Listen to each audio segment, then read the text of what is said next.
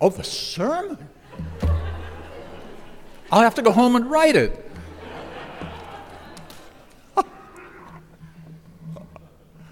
All right.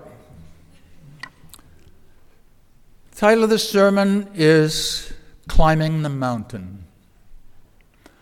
And I chose the title because, as many of you know, Dr. King was a great fan of Patricia has to help me when I can't think of words. The famous Indian Gandhi, of course, Gandhi.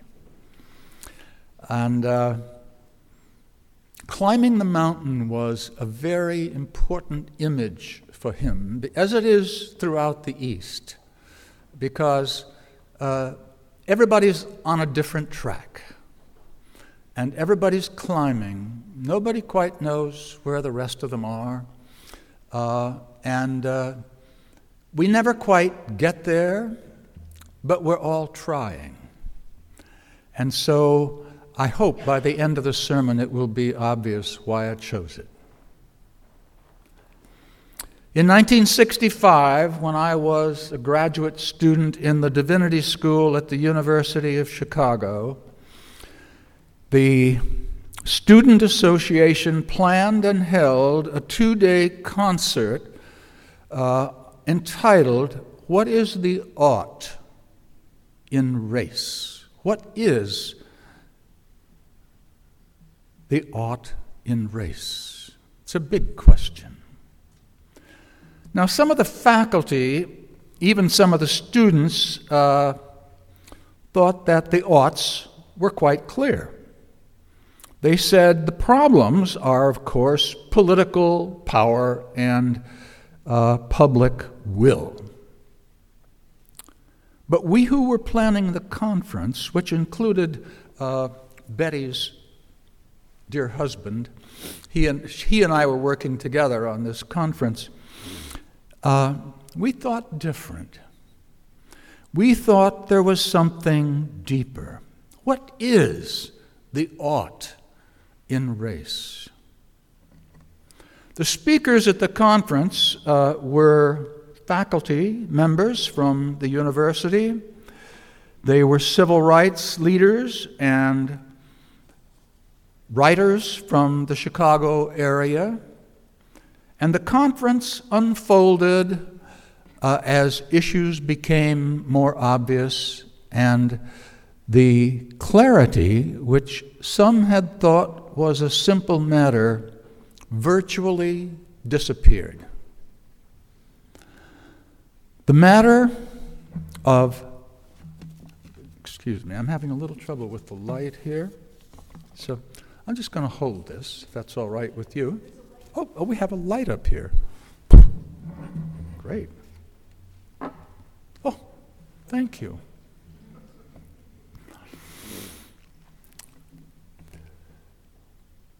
The matter of ought in race was highly problematic, and the title of the conference soon was vindicated. The challenges quickly proved to be much deeper than expected. By the end of the conference, it was clear to most of us that the oughts were much deeper than any of us had ever imagined. And that still is true.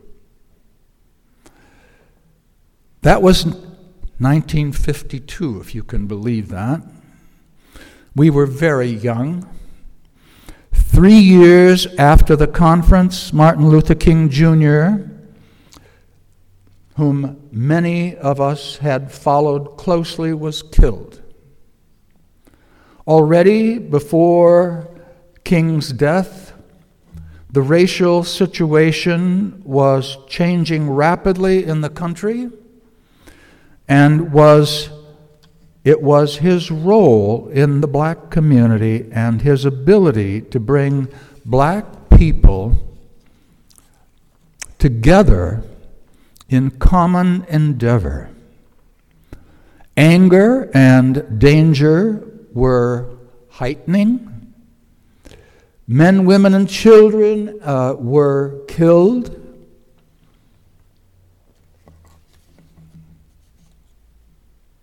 And fear was widespread.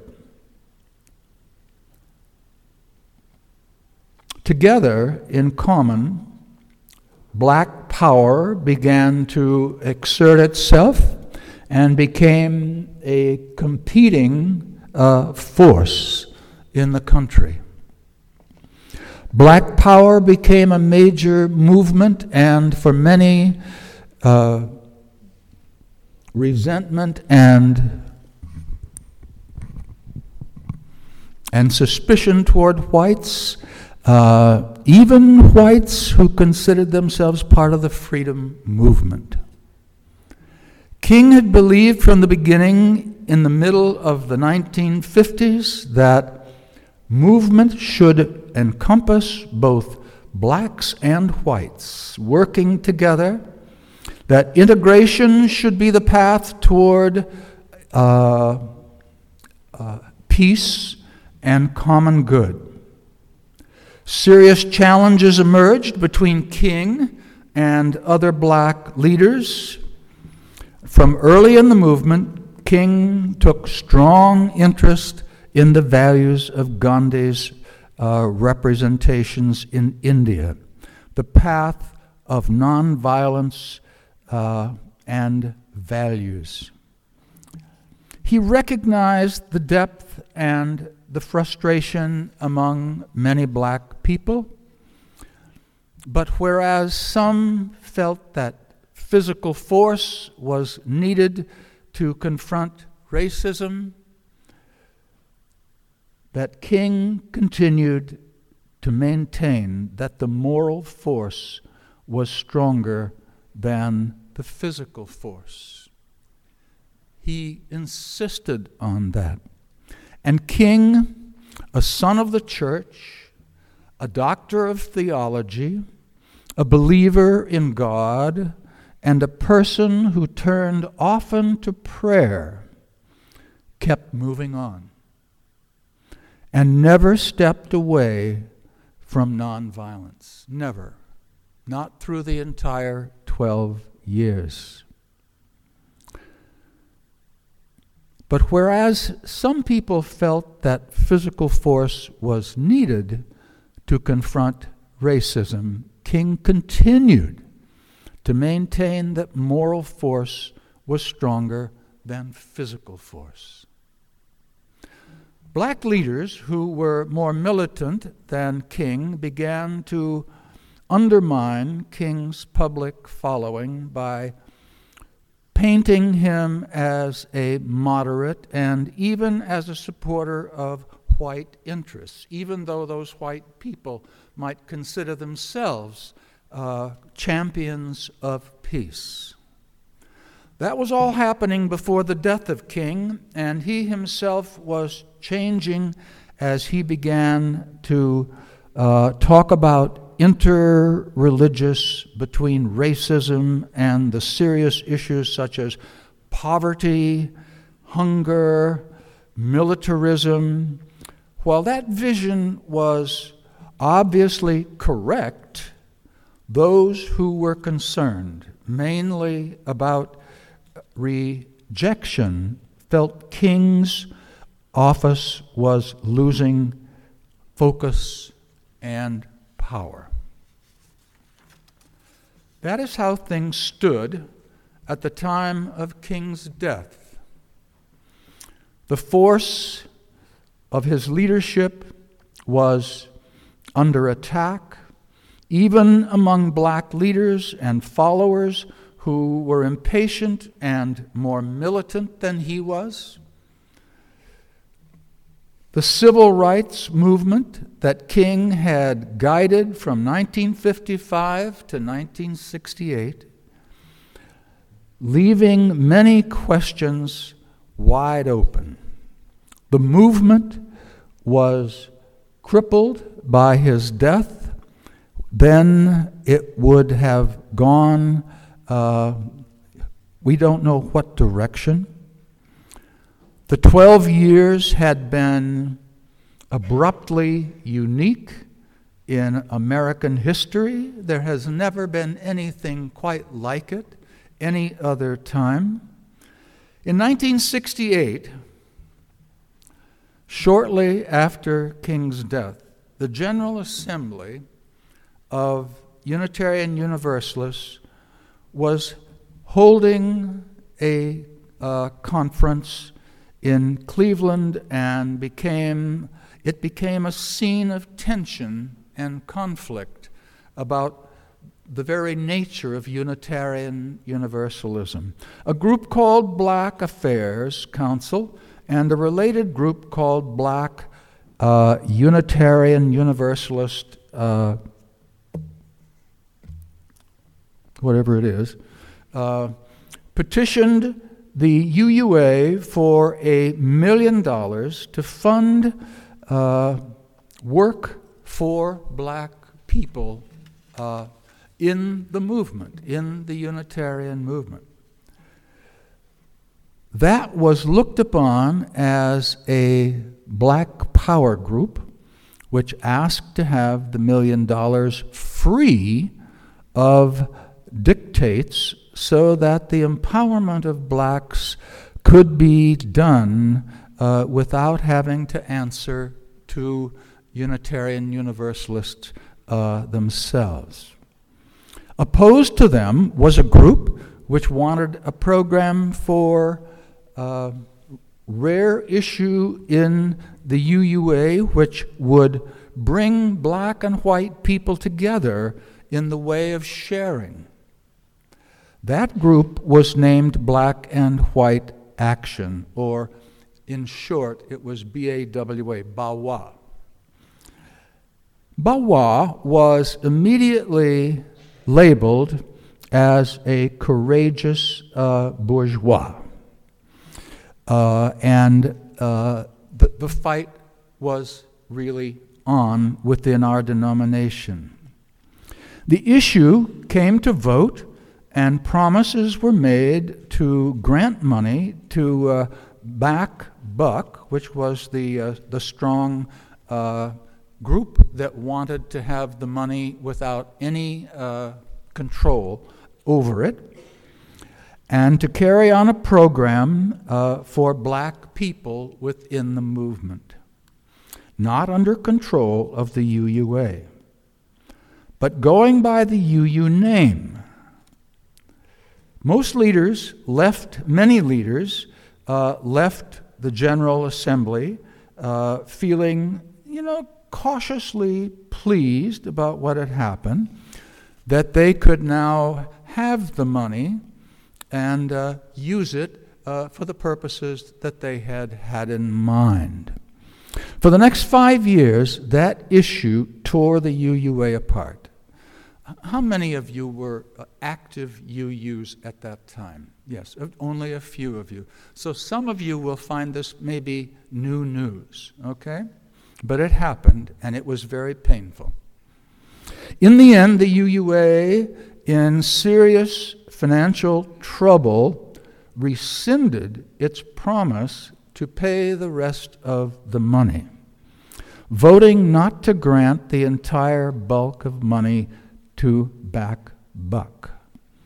The resulting stress in Unitarian Universalism went off the charts. The debates which led to the final resolutions eroded much of the energy that had been in the denomination for dealing with race at all. 1974 and 75, there was a program for dealing with race.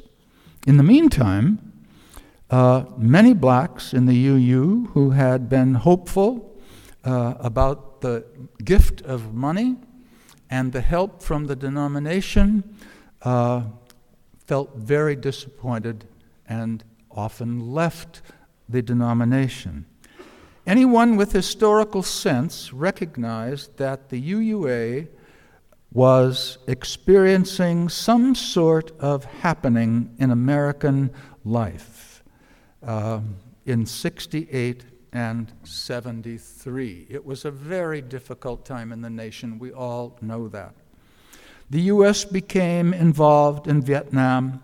Rights of women and gays replaced other issues that had been very important. The UUA became involved in national issues, and the economy struggled. Churches became involved, and there was an attempt just to save the churches and to save the UUA itself. The times were hard. They were very hard. Race is still hard in this country, and not only in this country, but as we now know, all around the world. These issues become more intense, not less. There are more students of color, of course, going to college, doing well, and making places for themselves than ever there was in the 1970s. But there are still issues. Racism is still among us. We live in Massachusetts. It's not so visible here. It's a little hard to understand how deep it really can be in other places. But there are places in this country where persons of color have fewer privileges and rights, where rights enjoyed by whites are not available to persons of color, where white children will have more privileges and options. And security for black people is never quite certain. For others, there are few. Many people of color living on the edges. For those of us who think about the underprivileged, there are many in need, many who are not taken care of adequately. Some people of color, others are not. For churches, that belief is equal for people in need. There is still much to do, and there are many things that need to be done. That is unmistakably true and more common, I think, as most of us really know. Dr. King was more than a black minister. He was much more than a black minister. He was a brilliant, trained theologian who was the son and grandson and great-grandson of highly regarded black clergy. He graduated from high school at age 15, from Morehouse College at age 19, from Theological Seminary in Pennsylvania at age 22, and as a trained doctor of theologian from Boston University at age 26. Now, most of us who've gone through all those steps know it's almost impossible in that short period of time. The same year, he became leader of the civil rights movement, 26 years old. From the beginning to the end of the movement, he lived a life of courage, of leadership, and strong will. Very few have ever seen anyone whose courage was so impressive. Even with the stress, he never turned away from nonviolence. The same was true for those persons who stood with him through the movement for 12 years. Those closest to him knew that he was a person of strength and that he also lived a life of intense prayer. His programs were different from many of his elders. After all, he was highly trained in theology. He had trained at fine schools. He knew theology, and some of which he tried and learned across his life. He came over to Harvard, actually, even when he was at the University of across the street, across the river, I should say, to work in theology and philosophy. And here studied Paul Tillich. Paul Tillich, the person he finally wrote his dissertation about. He carried that wisdom with him throughout the movement. We only have to read his speeches, his sermons, and the writings that he has done. But he had something that theologians do not always have: a deep, lifelong experience in worship and prayer. King was a man of prayer. He began preaching in his father's church at age 14, quite young. He was known by his closest partners and listened carefully to them. He was a good listener. Then he would often go into a room by himself, close the door behind him, and spend time in prayer. When he returned, his decisions were often clear to him and made, and he was ready to move. And his friends who were so loyal to him were ready to go with him. His prayers were not the same as those who had taught him as he grew up, especially his father, but they were very loyal to him as well, and they understood that he had a different education than they did, and they were willing to trust him from the very beginning of the movement to the very end. Few of us have ever seen a person of greater composure under great danger. In the last weeks and months, under great stress, he knew his time was near. He had known that actually for several years. But exhausted as he was, he would say to the crowds around him, "I may not get there with you, but we, as a people, will get there." That was his faith, a faith that he never let go. That was his firm belief. He lived it. King's insertion and dissertation at Boston University had been about the famous Paul Tillich. Tillich had written, "Faith is being ultimately concerned." Ultimately concerned. If something demands total surrender, other claims have to be subjected to it. "You shall love the Lord your God with all your heart." This is what ultimate concern means, what faith means. King, I believe, was a person of enormous faith, of what Tillich calls ultimate concern. Tillich wrote, "In a total and centered act of personal self." When he finished his dissertation at age 26 and went south to become the leader of the civil rights movement, that vision of faith was clear to him, and he held to it as he climbed the mountain, finally to reach an explanation for the title of the sermon.